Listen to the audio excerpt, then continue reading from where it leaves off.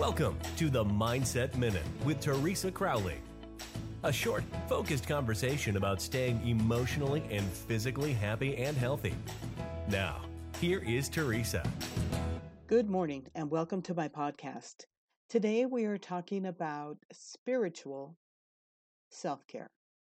Figuring just what you're interested in, knowing more about, and when it comes to your own well-being, your beliefs, and your community can help you feel like you belong. Reading books that explore those areas can help you feel connected in a spiritual way.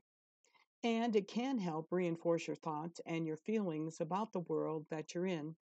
It can also be a guide to make the world your world. Listen to yourself speaking and use positive language when you're thinking about self-care and you're also thinking about spirituality. Thank you for joining me. Now, don't forget to subscribe to the podcast on iTunes.